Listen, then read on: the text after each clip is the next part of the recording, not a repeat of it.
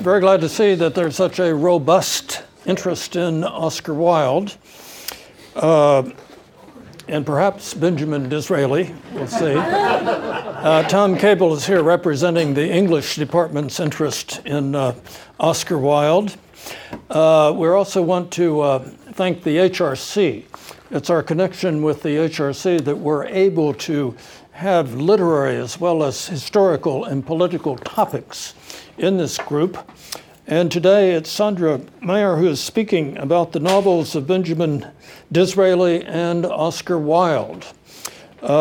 She is a research fellow in English literature at the University of Vienna and in Oxford at Wolfson College. She is the author of the book Oscar Wilde in Vienna, and she's now writing another book that will explore literary celebrity and the politics from the 19th century to the present. Sandra, we look forward to this. Thank you.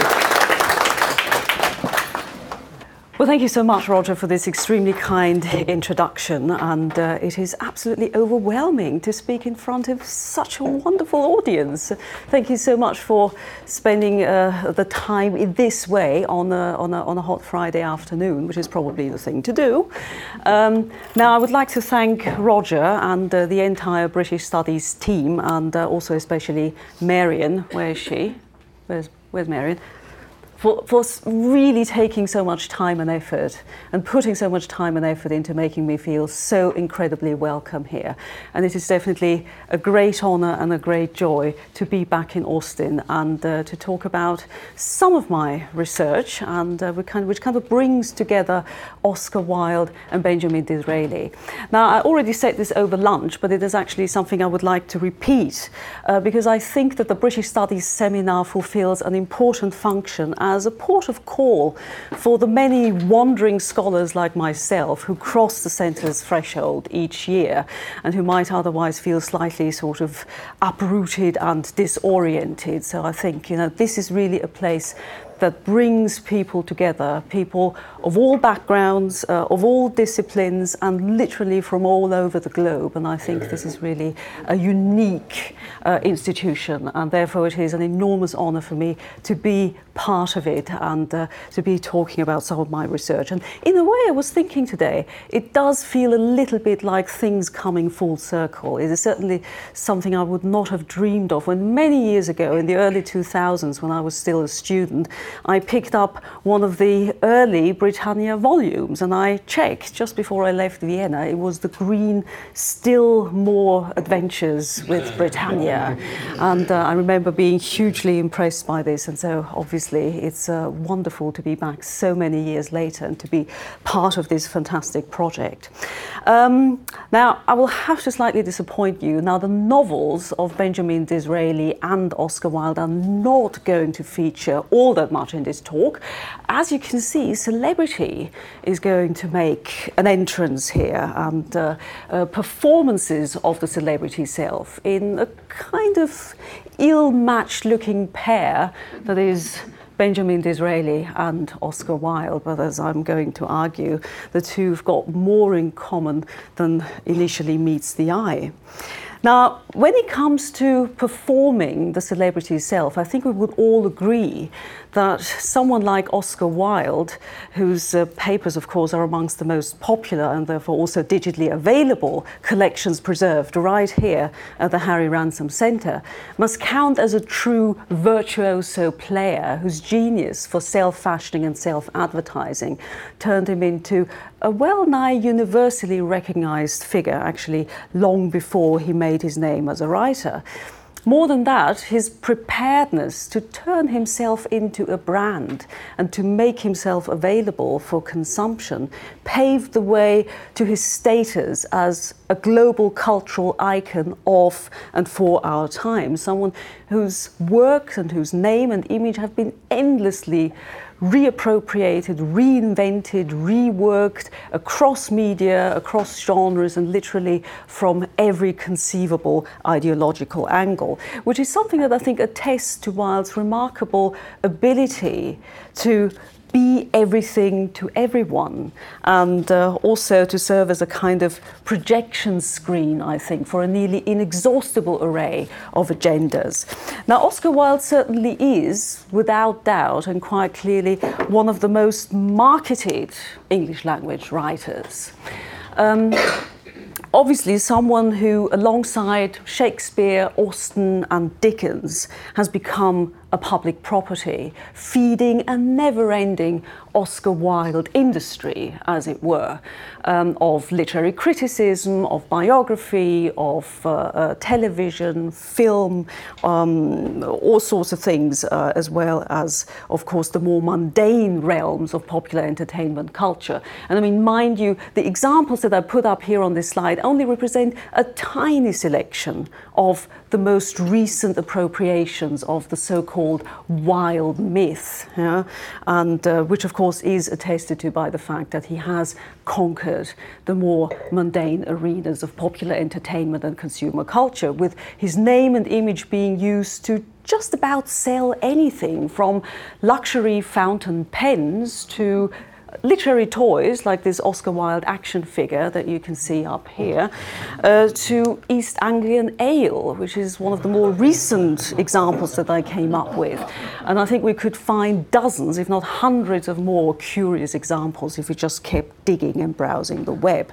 Anyway, so while Oscar Wilde's turbulent lives and afterlives bear all the recognizable hallmarks of modern celebrity, including scandal, commodification, and multimedia reproduction, Benjamin Disraeli, statesman and novelist, and of course today primarily remembered as one of the defining political figures of Victorian Britain, and here we've got him in this famous portrait by John Everett Millais that was finished after his death, might at first glance seem to be an odd bedfellow in this context. And yet, in 2016, a small temporary exhibition display at Hughenden Manor, which is Disraeli's former country estate near High Wycombe in Buckinghamshire, which was acquired by Disraeli in 1848 but is now owned by the National Trust, was actually dedicated to Disraeli, the celebrity.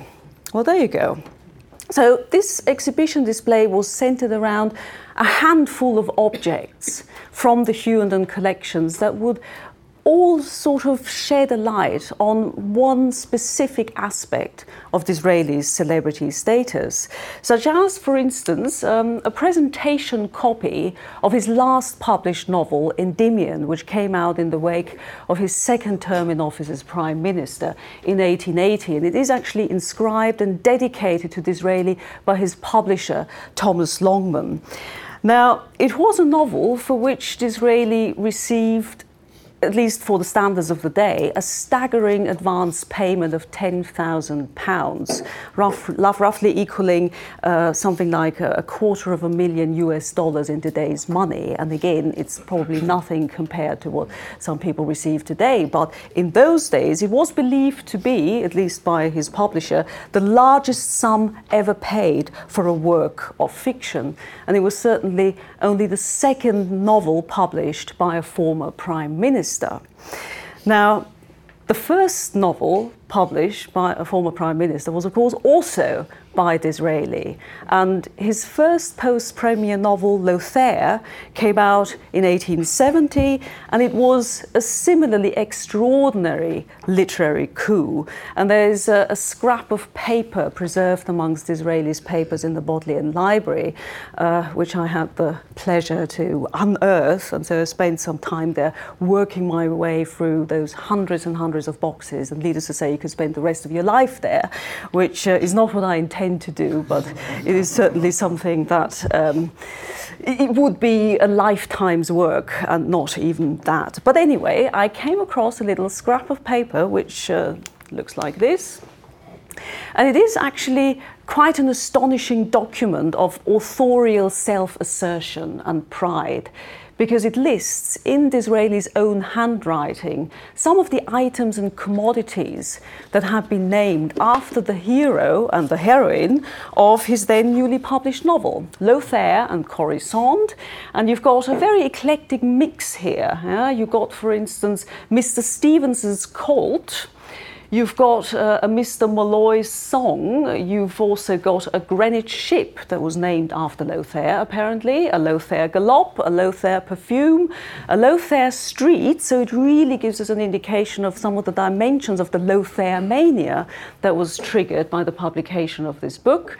And then if you take a look at the right-hand side column, you'll find Corisande, Baron Rothschild's filly, which, if we are to believe some of the telegrams preserved amongst Disraeli's personal papers, wasn't actually doing so badly in the race courses. But anyway, the object therefore very much alludes to Disraeli's literary celebrity status and the fact that to this day Disraeli remains the only British Prime Minister who both started off and ended his career as a highly prolific author of no less than 17 novels. I mean, mind you, these days anything is possible in British politics, which has sort of disintegrated into madness and chaos. But it is interesting that these days there is another novel-writing Prime Minister who, in his own personal self-mythologization, not coincidentally citing both Disraeli and Churchill amongst his literary and political forebears, who is at the helm of British politics, or well, at least tries to be. Now, I'm not sure if anyone here in this room is familiar with Boris Johnson's literary masterpiece, which is entitled 72 Virgins, a comedy of errors, published apparently in 2004, which is, mind you, I haven't read it, so this is all secondary knowledge. It's apparently a hostage thriller with a group of suicide bombers targeting the visiting US president, who can only be saved, apparently, by a bicycle-riding, tousled Tory MP. Surprise, surprise. Anyway, we won't go into that. A commentator in The Guardian has said that all extant copies of the book should be quietly and mercifully be destroyed. So I think that should be the end of it here. Right, what else was there in this exhibition display? There was also a pair of political cartoons from Punch as representative of political celebrity culture growing from the mid-19th century onwards, when party politics and party ideologies began to be increasingly personified through party leaders who became the subject of a plethora of commercially produced visual and material representations, such as cartoons, caricatures, but then all sorts of other paraphernalia, commemorative plates and mugs and Staffordshire figurines, in order to forge a more effective bond between those leader figures and a gradually expanding electorate. Now, in the course of his career, Disraeli featured in over 280 of those cartoons, which designed for a mass audience and very much bridging the areas of art, politics and popular culture, were hugely influential in raising his public profile and in shaping his reputation. And there's actually a folder amongst Disraeli's personal papers that is entitled Humorous News Cuttings. And they span examples from the 1830s to the 1870s. And the assumption, of course, is that he started collecting these little scraps of paper and these caricatures. And then later on, they got collected by his private secretaries as a means of keeping some kind of control, or at least knowing how he was being perceived by the public. Now, many of those Punch cartoons were actually produced by John Tenniel, the famous illustrator of the Alice books. And so the uncanny Disraelian resemblance borne by the traveller in the white paper suit sharing a railway carriage with Alice would not have been lost upon readers of Lewis Carroll's Through the Looking Glass, which came out in 1871. Now, actually, some scholarship has focused quite extensively on the ways in which these cartoons sometimes reflect the rampantly anti-Semitic representations of Disraeli's Jewishness. And this is something that relates to another item on display, namely Disraeli's seal stamp bearing his crest, which made its first appearance in the early 1840s, and which bears an image of the Sicilian castle or the Sicilian tower as a tribute to Disraeli's Sephardi Jewish lineage. And this points us towards two things. First of all, it points us towards the exotic appeal of Disraeli's otherness. And second of all, it also points us towards the way in which romanticized or glamorized versions of this otherness featured as a key element in the fashioning of Disraeli's self-image throughout his life, despite the fact that he had been baptized into the Church of England at the age of 13, together with his siblings. And as a matter of fact, the current exhibition display at Hughenden, starting this month, is dedicated to Disraeli's very complex religious identity, which, as the curators of this exhibition claim, is sort of positioned between two faiths. You know, Disraeli's life as a Jew and a Christian. So this is an exhibition currently open and running until June next year. Now, all of these objects are linked to Disraeli's celebrity status because they flag the anomaly of his life and career, which transgressed contemporary norms of categorization and have lastingly rendered him the most unlikely Victorian Prime Minister, which is as he's being marketed by the National Trust. So this is the banner that greets visitors as they enter the grounds of Hughenden Manor. It's certainly true that his mercurial public image captured the popular imagination, and not least Oscar Wilde, who's 50 years younger, and with whom he's got decidedly more in common than a posthumous career as a testimonial for alcoholic beverages. And so this is the Benjamin Disraeli Hughenden Ale, with which you can fortify yourself before or after taking a tour of Hughenden. But in any case, in 1886, 5 years after Disraeli's death, Wilde was asked to review two then newly published copies, or two then newly published editions of Disraeli's correspondence. And that is a crucial moment also in Wilde's career. I mean, he's trying to sort of reinvent himself and transform his image from the kind of high prophet of the aesthetic movement and turn himself into a critically acclaimed writer with serious literary credentials. Now, in this review, he noted admiringly, Lord Beaconsfield plays a brilliant comedy to a pit full of kings and was immensely pleased at his own performance. He began by leading Mayfair as a dandy. He ended by leading the House of Commons as a diplomatist. His life was the most brilliant of paradoxes. Like many of his contemporaries, Oscar Wilde was clearly struck by the ways in which Disraeli's image combined the roles and personae of best-selling novelist, Jewish-born upstart, political opportunist, flamboyant dandy, an icon of conservative politics, in quite a remarkable feat of fluently migrating between different social fields and contexts. Like many others, Wilde also remained puzzled by the elusiveness of his reputation, which certainly acted as a model for someone who, as an Irishman and as an aspiring literary celebrity, in many ways shared Disraeli's outsider status, his Byronic dandyism, his rhetorical skills, his mastery of the quotable epigrams, as well as his quest for fame and acceptance amongst the English establishment. Now, both Wilde and Disraeli before him exploited and at the same time represented a new type of celebrity, which, as cultural historians of fame have convincingly shown, had made significant inroads into virtually every sphere of public life, I mean, including art, entertainment, politics, royalty, at least from the late 18th century onwards, to such an extent that one of the narrators in Wilkie Collins's novel The Moonstone, which was first published in 1868, by the way, also the year when Disraeli first became Prime Minister, notes with barely disguised incredulity. In our modern system of civilization, celebrity, no matter of what kind, is the lever that will move anything. And I think this comment points us towards the demographic, social, economic and technological transformations that contributed.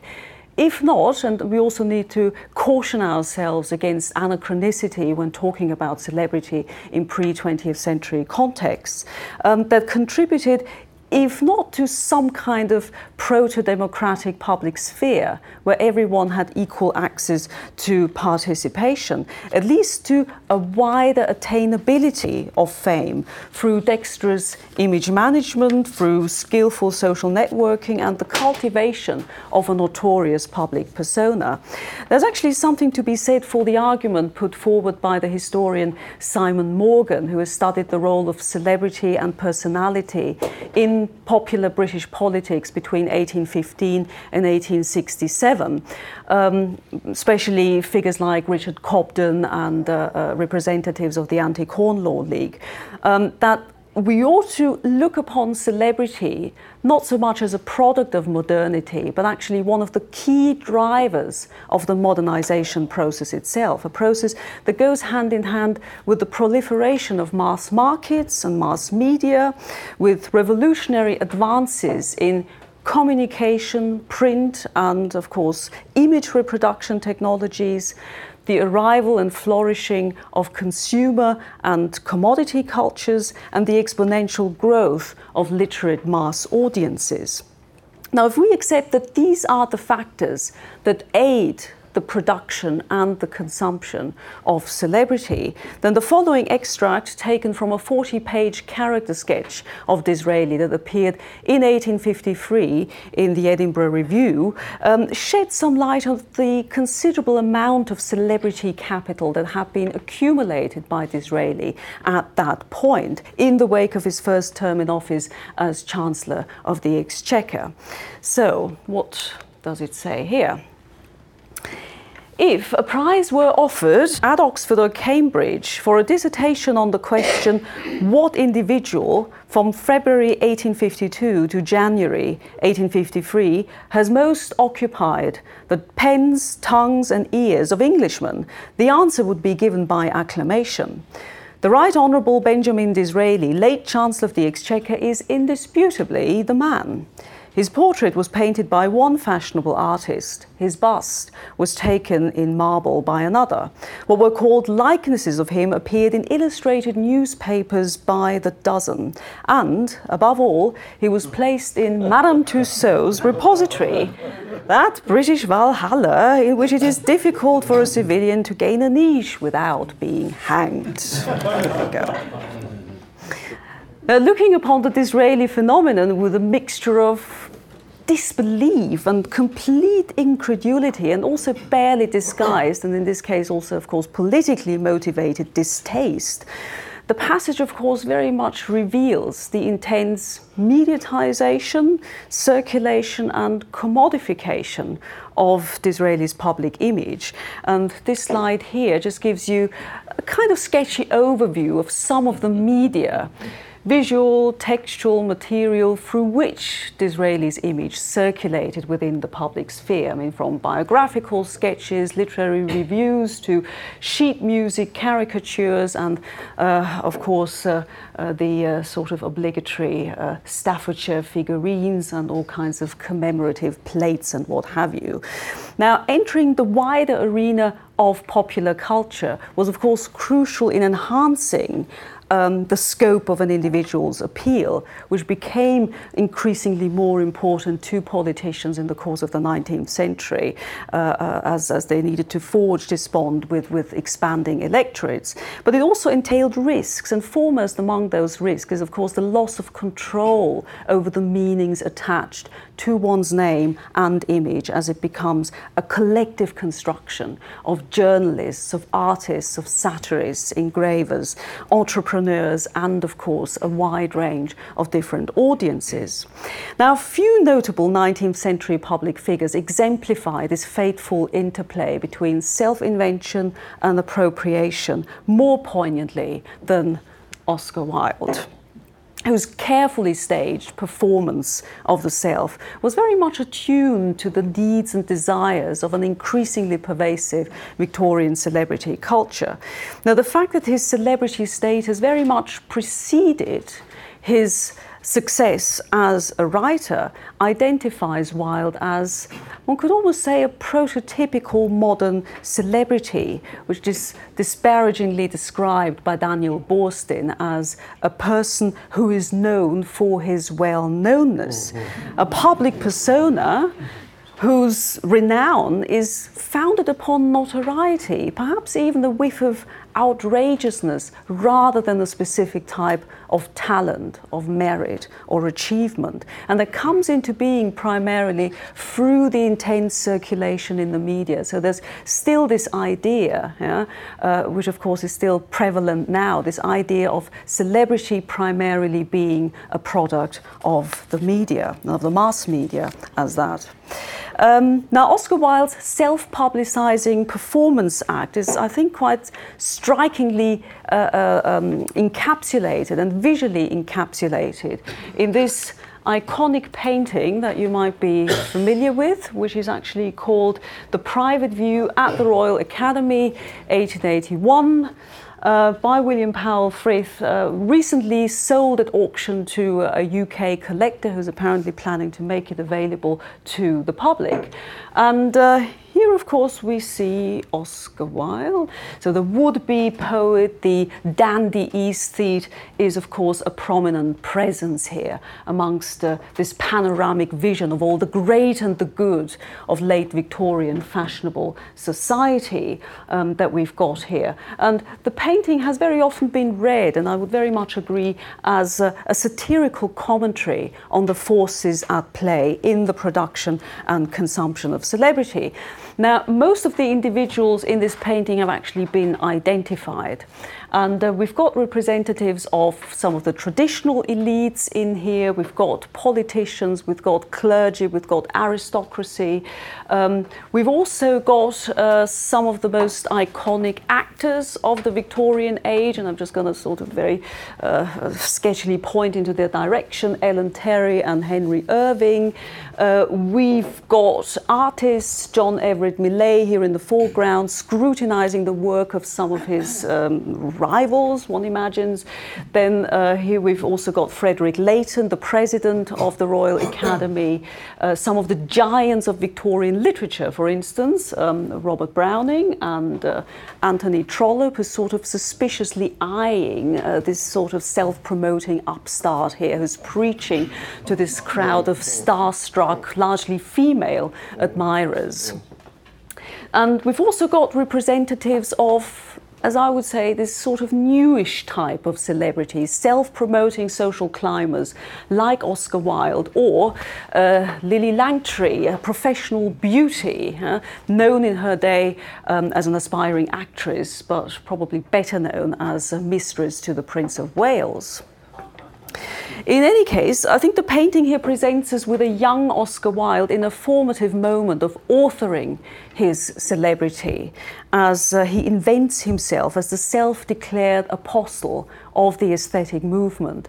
Now, quite clearly absorbed in an act of blatant self-display, Wilde here willingly makes himself available for consumption, and he turns himself into an artifact. He turns himself into an object to be studied, to be gazed at, to be scrutinized in much the same way as the paintings on the wall. So the important thing, of course, is to go there to see, but even more important, to be seen very clearly. Now, Wilde's posed as this self-styled arbiter of taste and an eccentrically dressed, quick-witted conversationalist was certainly part of a carefully choreographed self-advertising campaign, and very much transformed this young nobody into a somebody. And this transformation, I would argue, was very much facilitated by the advent of a public culture that no longer viewed lineage, wealth, or feats of heroism as the exclusive and the necessary cornerstones of public preeminence, but instead rewarded an entrepreneurial spirit and genius for self-fashioning, for self-branding, and well-managed mass-mediated visibility. Now, a lot of accounts of sort of Wilde's transformation into this iconic figures have very much focused on the spectacular success of Oscar Wilde's North American lecture tour in 1882 and 1883, which I'm sure many of you know was instigated by the impresario Richard Doyley Carte as a publicity stunt that would help him to promote the New York City premiere production of the Gilbert and Sullivan operetta Patience. And it was very much a turning point in Wilde's career as Wilde became an artifact of consumption, whose name and image was traded through all kinds of different media. I mean, through photographs. We're all familiar with the iconic series of photographs produced by Napoleon Cerrone, himself a celebrity photographer at the time. All sorts of illustrations, caricatures, sheet music again, and a string of aesthetic advertisements with Wilde's image and also the emblems of aestheticism being used to sell just about anything from cigars to stoves, corsets, as you can see, and bosom beautifiers. Well, that is very much left up to our imagination what that would have been all about. Now, a playful letter sent back home by Oscar Wilde in May 1882 very much reveals his awareness that in an emerging mass media society, celebrity capital could be made and unmade by the forces of commerce and media circulation. And this letter here is accompanied by quite a charming hand-drawn illustration of Wilde's view from his window at that point. So here he says, "I am now 6 feet high, my name on the placards, printed, it is true, in those primary colours against which I pass my life protesting, but still it is fame, and anything is better than virtue's obscurity, even one's own name in alternate colours of Albert blue and magenta and 6 feet high." Now, Wilde's humorous dismissal of virtue's obscurity in this case anticipates one of the most famous epigrams from The Picture of Dorian Gray, his only novel, whose timeless appeal, I think, can partly be explained through the perceptive meditations that it makes on the modern condition of fame and celebrity. For example, when Lord Henry muses, there is only one thing in the world worse than being talked about, and that is not being talked about. So the fact that this novel, The Picture of Dorian Gray, with its heady mix of celebrity, sensationalism, scandal, and of course autobiographical revelation, is likely to have drawn inspiration from Disraeli's own literary debut, Vivian Grey, which was a Silver Fork potboiler that caused quite a sensation when it was first published anonymously in 1826, because it was thought that the author must have access to all the glittering social circles of the rich and the beautiful that were being described. Very much indicates that Wilde had his own models to look up to and sought his forerunners amongst fictionalized, self-fashioning dandies and aspiring men of letters. And this becomes particularly obvious when we look at the letter that Oscar Wilde wrote, again from his American lecture tour, to George Curzon, the future Viceroy of India, whom he knew from his days at Oxford. And in this letter, he describes the sensation of being a universally fated literary lion as follows. "As for myself, I feel like Tancred or Lothair. I travel in such a state, for in a free country one cannot live without slaves." Now, the tongue-in-cheek quality of this comment aside, it makes sense particularly when you view it in connection with a comment that he makes in another letter 3 years later, again written to Curzon, who at that point was about to become Assistant Private Secretary to Prime Minister Salisbury, and where Wilde addresses him as "you brilliant young Coningsby." Now, not coincidentally, Coningsby, Tancred and Lothair are the eponymous heroes of 3 of Benjamin Disraeli's novels, published in 1844, 1847 and 1870, respectively. And I'm going to come to that in a little while, but here I would also like to say that the novels and the fiction in Disraeli's case was very much a kind of workshop of the self through which he tried to negotiate and articulate his public and private identities at various points in his life. And in these novels in particular, he tried to sort of, provide people with an image of the ideal leader figure who would combine both action and creative imagination. So these novels present a kind of odd generic mix of Bildungsroman, of romance, of satire, fantasy, fairy tale, roman au clay, sort of kind of odd autobiographical elements that we find in those novels. And they very much chart the spiritual pilgrimages of dashingly handsome, fabulously wealthy, and kind of naive but pure-hearted heroes, usually in the throes of political and constitutional struggle. And sometimes, I have to say, it's also a bit of a struggle to work your way through those novels.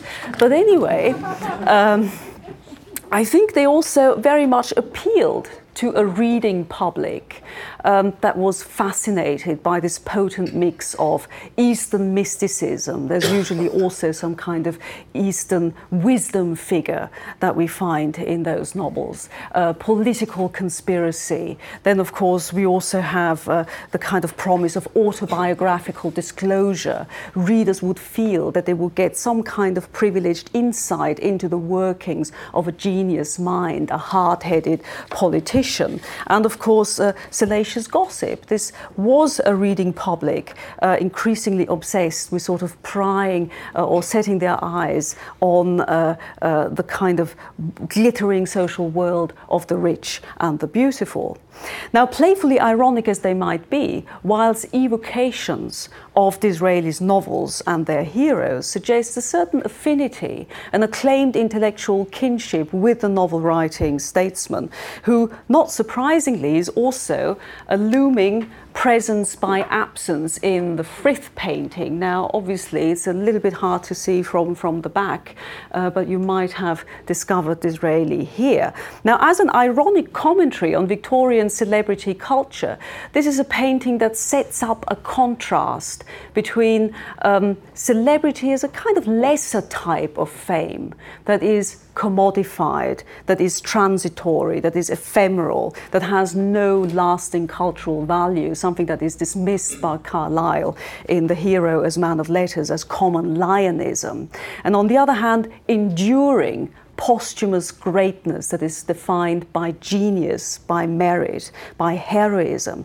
Now, the former category is clearly represented by those self-promoting social climbers as Wilde and Lily Langtry, while the other one is sort of reserved to those immortalized by art. And it is significant, therefore, that we've got not just one, but actually 2 portraits that are dedicated to Disraeli, and one of them is the famous portrait by Millais that I included in one of my opening slides, that was actually completed at the request of Queen Victoria and included here in this exhibition. Now, their presence marks the imminent transformation of Disraeli into a national and, of course, a political icon, the centre of a myth-making cult of memorialization under the banner of the the primrose, said to be Disraeli's favourite flower and about to become the populist emblem of Disraeli's political values.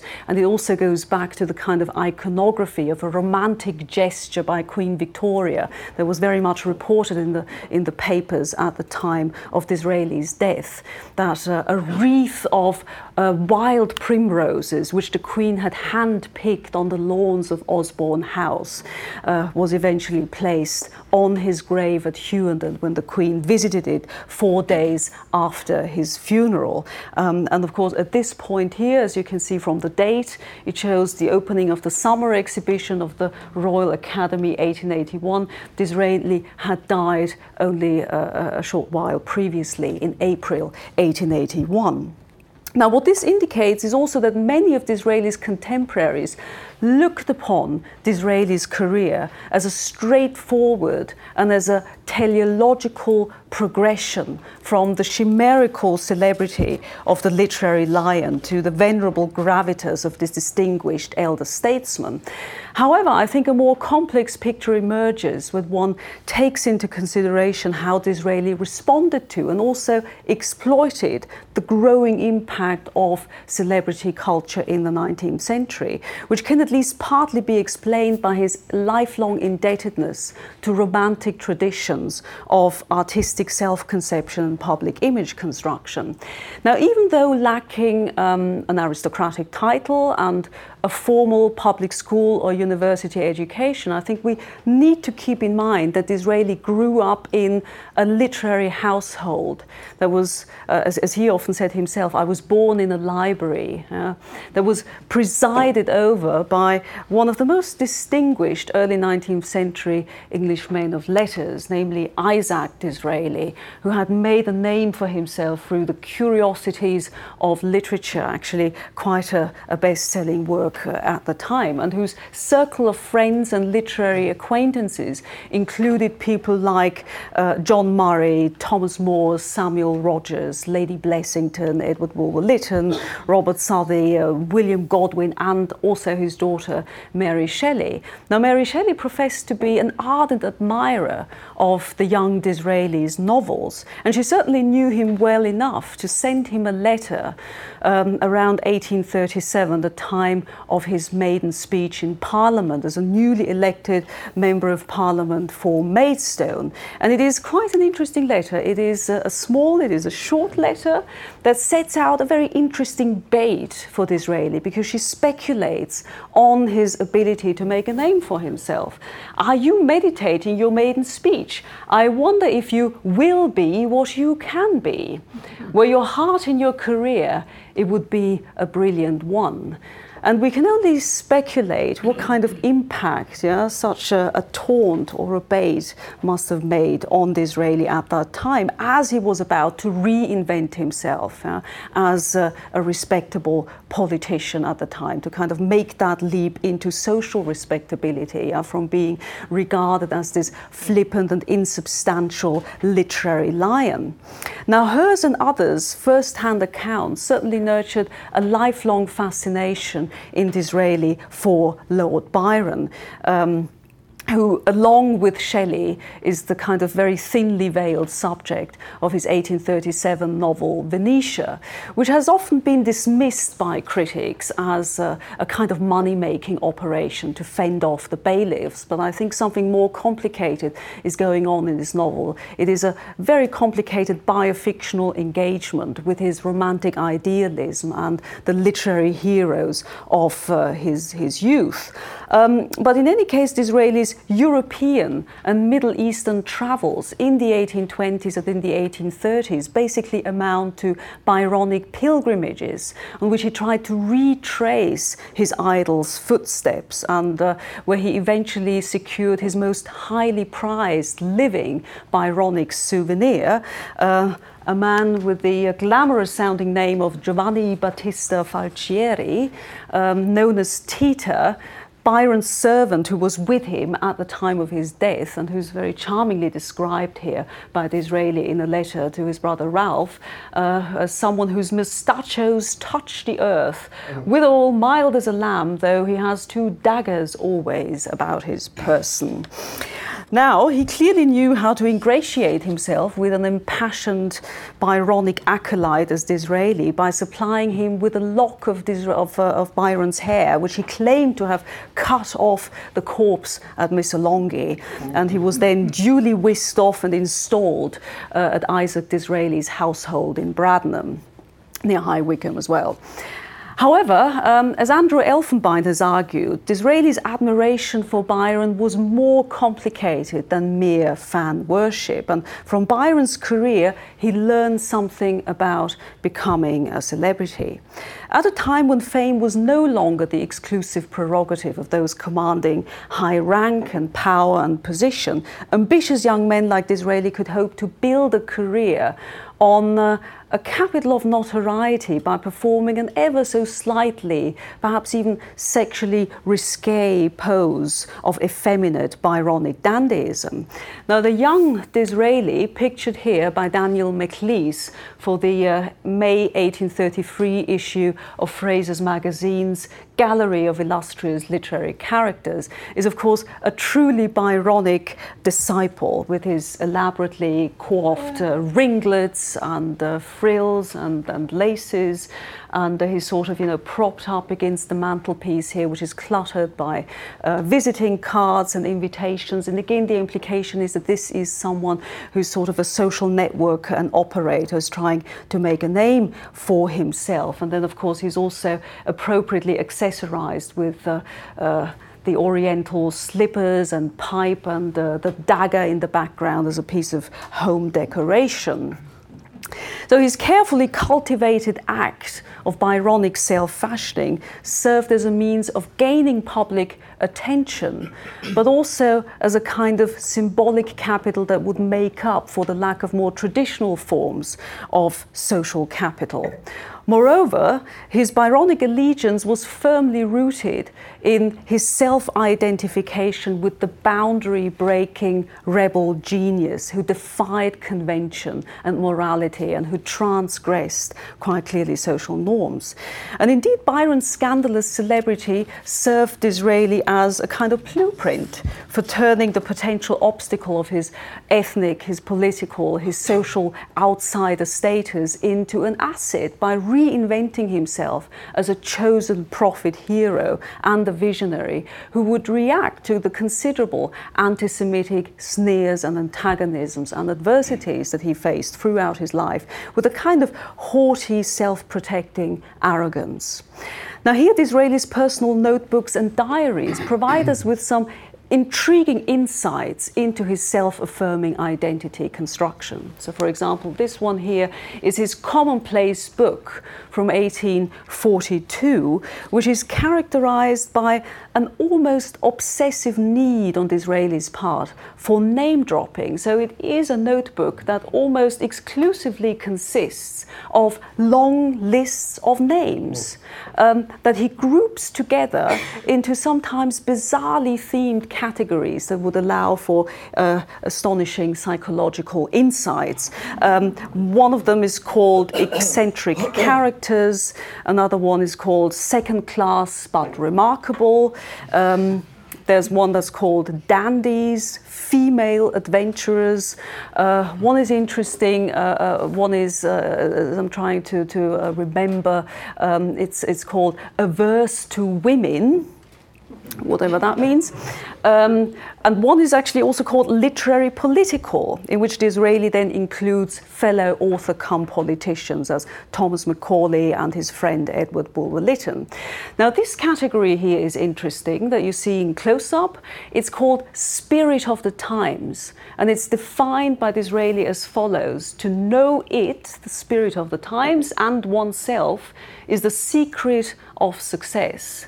And what follows is a long list, an eclectic mix of individuals, historical figures, without any kind of chronological order, alongside contemporaries. And they will include figures like Alexander the Great, Julius Caesar, Hadrian, Socrates, Lord Bacon, Shakespeare, and then he goes on, of course, Byron is there, Marlowe, Jesus, that's interesting, Napoleon, less surprisingly, Leo X, Pope Julius II, and so on and so on. So it's interesting, and some people have or one could argue that this is what he's doing here is what Karl Pletsch has described as sort of living the autobiographical life. I mean, living in anticipation of your own biographer, and it very much reveals Disraeli's need to place himself in a tradition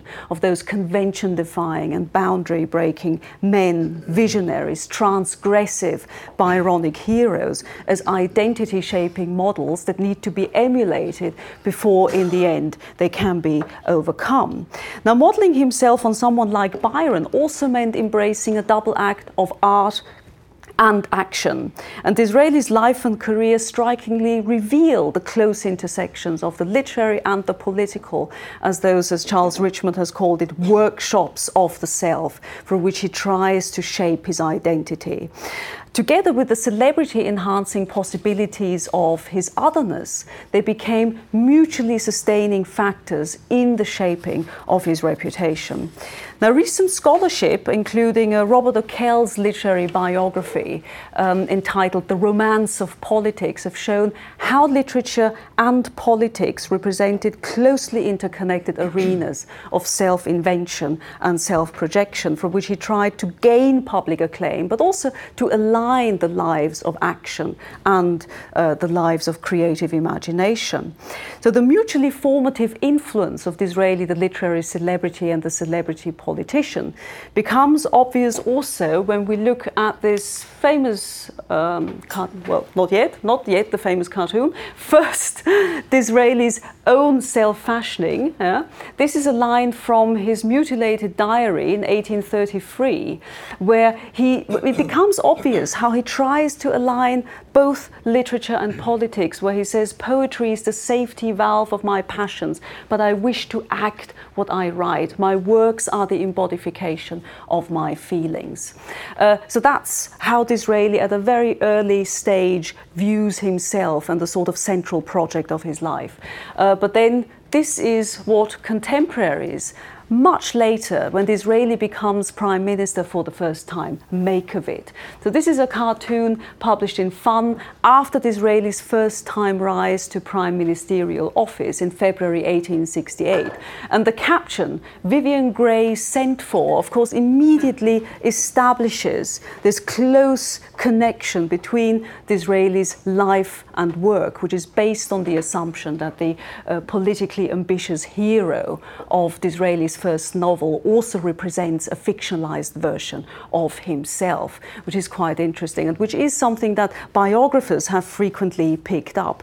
This is actually something that goes back to a clever marketing ploy for his early novels. When Keys were published, they claimed to identify the real-life figures behind their fictional masks. And so this is a key to Vivian Grey, and as you can see, Vivian Grey here is identified with the author. And several scholars have actually argued that Disraeli himself was behind the publication of those keys, and certainly it was at his instigations that the publishers sort of, kept puffing his works. So by way of rounding off, I think I need to say a little bit more about Oscar Wilde, but not much, because Oscar Wilde, as you may know, of course, did not launch a political career, but he certainly tried out various other different avenues. And of course, just as Disraeli's Jewish origins forever defined his public reputation, certainly Wilde's Irishness needs to be considered here. And it turned him not only into a shrewd observer of English society, but also, of course, a skillful social operator.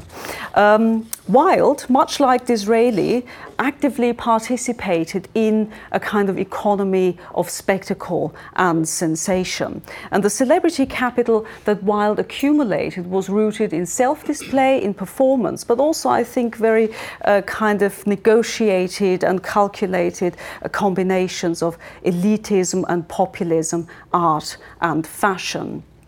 Now, as a final quote here, I would like to present you here with this passage from De Profundis, of course, his long prison letter written in the final months of his 2-year prison sentence for gross indecency, where he says, "I was a man who stood in symbolic relations to the art and culture of my age. I treated art as the supreme reality and life as a mere mode of fiction. I awoke the imagination of my century so that it created myth and legend around me." And of course what captured the imagination of his own day also very much is what turns him into a cultural icon of and for our times. And so I think both Disraeli and Wilde very much embody the interplay of the two forces that create fame and celebrity, and that is person and process, agency and appropriation. Thank you very much.